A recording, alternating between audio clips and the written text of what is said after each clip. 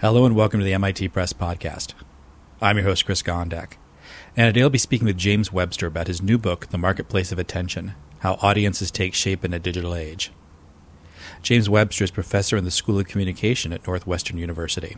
James Webster, thanks so much for taking time to talk to the MIT Press Podcast today. Pleased to join you. So there's been a lot of ink, both literal and metaphorical, used to warn about the damages done when media consumption is driven chiefly by political beliefs. People could think, Fox Nation, MSNBC Nation, Blue State, Red State. What does your research say about this? Is there a fact of red state, blue state divide in media use in this country? Yeah, I think when people talk about the red-blue divide, it often conjures up images of Republicans and Democrats being barricaded in enclaves of like-minded speech, that they affirmatively seek out the things that they agree with and they actively avoid the things that they disagree with. And when you actually look at the data, there's very little evidence that that's happening. It is the case that partisans tend to seek out viewpoints that they agree with, but they get exposed to plenty of things that they don't agree with, which I think in the grand scheme of things is probably a good thing. So, for example, when you look at Nielsen data and say, what are the viewers of Fox News also watching? It turns out that they watch MSNBC, and they're about twice as likely to watch MSNBC as the adult population in general. And conversely, the people who watch MSNBC are about twice as likely to watch Fox News as the adult population in general. So there's very little evidence, as I said, that people are barricading themselves in like-minded enclaves. It makes a great headline, though. People always want to, that's what people want to hear, is that, the country's being divided, even though apparently your research doesn't back this up. Well, I think we have to be a little bit circumspect about this, because what I'm describing are patterns of exposure to news and information for the most part. And what that doesn't tell you is what conservatives make of liberal commentary or what liberals make of conservative commentary. They're probably exposed to it to some degree, but they might simply not believe it, which means that there's still the prospect of a kind of a political polarization. I think the other thing that gets sort of forgotten about in much of the research on the red-blue divide is that people are exposed to political ideas in things other than news and information. So most of the research concentrates on exposure to news and information. But a program, a sitcom like Modern Family, is full of political ideas. And while it's not one of the favorites of Fox News viewers, they do watch it. So I think most of us get exposed to political ideas that we may agree with or may disagree with to the extent that we watch entertainment. And most people spend much more time watching entertainment than they do attending to the news. So the full title of the book is The Marketplace of Attention: How Audiences Take Shape in a Digital Age. Early on in the book, you talk about the whole idea of an audience for most people, we think, okay, audience are people collected together to watch something. But you point out that that is maybe not. There are different ways to think about audiences, and then audiences versus publics. And since the word marketplace is right in the beginning of the title, should we think about audiences more from a commercial aspect and publics less than a commercial aspect? Where should we draw the line as we go forward thinking about these issues? Well, I chose the title "Marketplace of Attention" really as a play on the phrase "marketplace of ideas," and ultimately that's where the book is headed. I also, throughout the book, and I note this early on, say that I'm going to use the term audience, which does indeed have some commercial connotations, the term audience and the term public attention more or less interchangeably. So I don't draw a sharp distinction between the idea of an audience and the idea of a public. After all, in this current media environment, you have politicians and other public speakers who use social media to tweet out messages to their followers, and you have people who use social media to get recommendations about what sort of television programs or websites they should visit. So it's all about the mechanisms that tend to generate attention, what creates popularity or what contributes to a kind of ongoing audience loyalty. But to draw the distinction for me between an audience and a public is not a particularly useful distinction. Let's talk about measurement. When I think about the last 20 years, really, and you talk about this a lot in the book, that there are, we can take a look at the internet as not only leading to a huge expansion in the amount of media produced, but also a whole lot more data to look at how audiences go. But if we think about how we measure audiences, there may be different ways to do it, but are we any better at measuring audiences than we were 20 years ago? Or is it just, okay, now we just have a lot more information to go through, but we may not necessarily be gleaning any more sophisticated analysis about what's going on with audiences? Well, there are a number of questions floating around there. I think we are better at measuring audiences now than we were, in the early 20th century. In part, we're better at it because we just have to be. There's so much more competition. There's so many more choices that audiences do indeed become fragmented, and that presents a problem for the sort of traditional ways in which we have measured audiences. So the basic recipe has, since the beginning of the 20th century, been draw a representative sample of the population, measure them with questionnaires or diaries or later with meters and people meters, and then make inferences. The big sea change in measurement has been now taking advantage of servers to collect information on what people are doing. So in a digital environment, almost everything that you encounter, whether it's television programs on your cable system or the websites that you visit or the music that you download from iTunes, is all delivered via a server. And that server can keep a record of everything that it's doing and in turn everything that you're doing, at least those things that are visible to the server. So these server-driven measurement options create enormous amounts of data that are oftentimes now referred to as, quote, big data. And they do open up new opportunities for analysis. There's certainly the opportunity for seeing behaviors with a lot more granularity than we've been able to see them before. But that doesn't mean that these new approaches, the server-centric approaches, are problem-free. In fact, there are all kinds of limitations that I think in the popular discourse people tend to forget about. So when I look at commentaries about big data, I often get the sense that there's a kind of irrational exuberance that you encounter. But when you get into the trenches and really understand what the data are and how you might use them, it's a lot messier than many people would suppose. So I guess taking on that, Amazon and Netflix are just two websites, I think, recently that have got into media production, making shows. They obviously have a lot of data about the people that have used their services. So should we think that maybe they're getting into production because they believe they know more about the audiences than, say, movie studios or television studios? Yeah, I think that's probably a fair assumption. I mean, they're in the business to make money, and I think producing things and distributing them is a logical extension of their current business models. But yes, indeed, they've got lots of data, and that may give them an advantage in the production process. So traditional movie studios or television studios have for a very long time used audience research to inform the production process.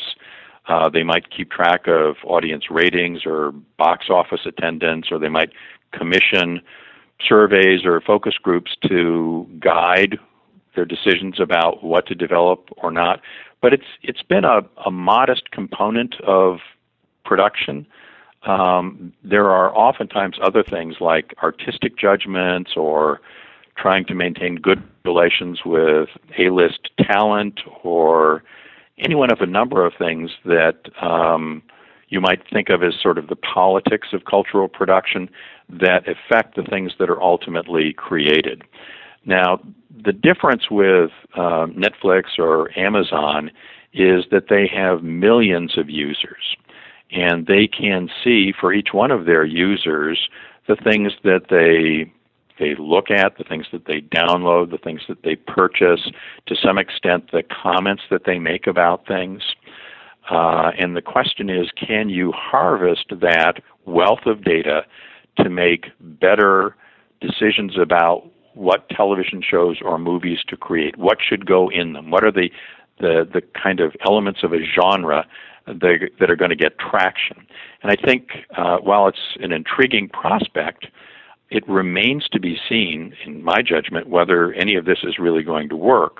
So one question would be, is the use of this sort of data-driven production going to result in better programs? And I mean critically better programs.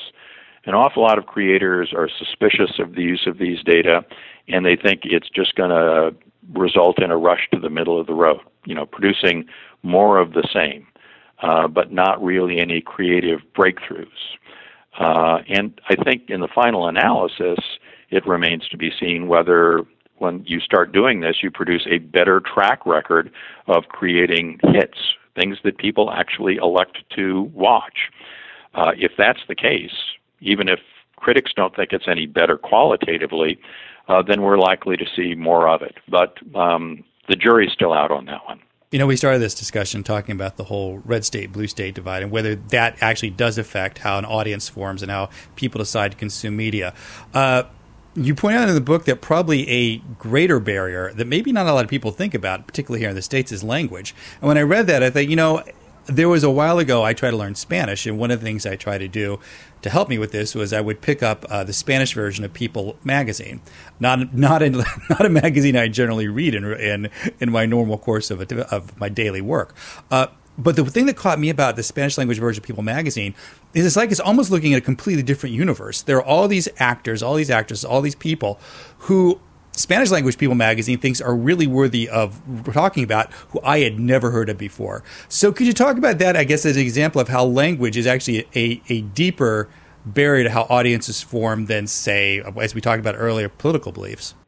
Sure. I think you're right in your observations that things like politics attract a lot more attention in terms of the research that we do, and even popular commentaries about the media environment.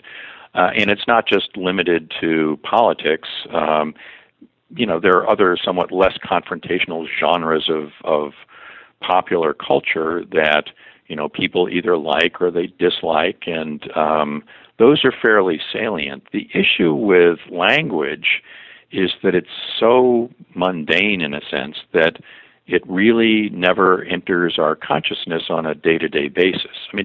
Sure, we all know that there are people who speak Spanish or Chinese or French or German, but on a day-to-day basis, when you go to the World Wide Web, you're looking, for the most part, at things that are in your own language, and you don't give a thought to the world of content that's out there in other languages addressed to other audiences. Now, it'd be one thing if across all of these languages the content was essentially the same, and there's actually a hypothesis about sort of a consensus hypothesis that it's all the same. But actually, there's research when you look at it, the material, as you suggested, that you encounter in different languages is really quite different. And even when they address the same subject, they oftentimes frame it in quite different ways. So across the globe, the research that we've done looking at the forces that cluster audiences around websites using ComScore data actually indicates that a very powerful driver of that is language and secondarily geography. They sort of work in tandem, and that explains an awful lot of the way audiences flow around the World Wide Web. But I think there's a kind of an unspoken assumption in a lot of communications research done in the U.S. that whatever we find in the U.S. is going to generalize to the rest of the world. And, we're getting better about not falling into that trap, because when we do look at cross-cultural comparisons and differences across languages, there are some pretty interesting and important differences. And to the extent that we've got this blind spot on language, we're not sufficiently attentive to those differences. So finally, when we talk about audiences taking shape, there are really kind of two schools of thought. Is that one, the audience, individuals work as a collective or aggregate, and it's the individual choices. They're saying, okay, I'm going to watch this, I'm not going to watch that. Flip side is that the media producers, one could think networks, radio stations, movie studios, YouTube, YouTube corporate, people producing for YouTube, know their audiences well enough that they can design their content. So although maybe the audience thinks it's making a free choice, free will, that in fact there's some degree of destiny in how the media landscape is shaped, that certain decisions are probably going to be made. Where do you come down on this? Where do you think audiences form? Well, this taps into a much larger debate in the social sciences between what are referred to as agency and structure. Which does a better job at explaining social behavior? And from my perspective, it's a kind of a trick question, because what I argue for in the marketplace of attention is that the forces that create the media environment really result from a collaborative effort.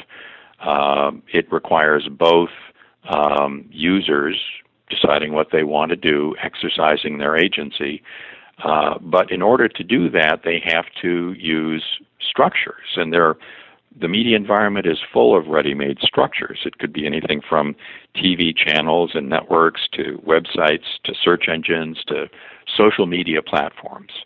So you use these structures, these resources that are available, and in doing that, audiences reproduce and alter those structures. So it's sort of a jointly constructed environment. Now, to be a little bit more responsive to your question, I think right now those forces of structure and users or agents are more or less in balance, which is a good thing. I mean, I think that's probably the way it should be. I think not everyone agrees with that. Many of the pessimistic accounts about what the future holds think that structures, particularly data-driven structures that people can't see, are going to colonize users and corral them into what Eli Pariser calls filter bubbles, for example, where you're being managed in ways that you can't really see, don't understand, and that these will have long-term consequences. So in that kind of an argument, structures trump user predispositions, and agency is sort of a sham. I don't think we're there yet. For that really to happen, you'd have to see that people are operating with enclosed structures, and it's very hard to corral people into one and only one system where they can be effectively managed. So we operate across many platforms. We have a bunch of competitors who are doing everything they can think of to attract our attention. So I'm cautiously optimistic about our ability to maintain that balance going forward, which ultimately I think is probably healthy for the society and, as I said before, the marketplace of ideas. James Webster, the author of The Marketplace of Attention, How Audiences Take Shape in a Digital Age. Thanks for being on the MIT Press podcast today. Thank you very much. For more information about this and other titles, please visit our website at mitpress.mit.edu. Don't forget, you can find the MIT Press on Facebook, www.facebook.com/MITpress. And you can also follow us on Twitter, where we are at MIT Press. Thanks for listening to this episode of the MIT Press podcast. Copyright 2014, the MIT Press, all rights reserved.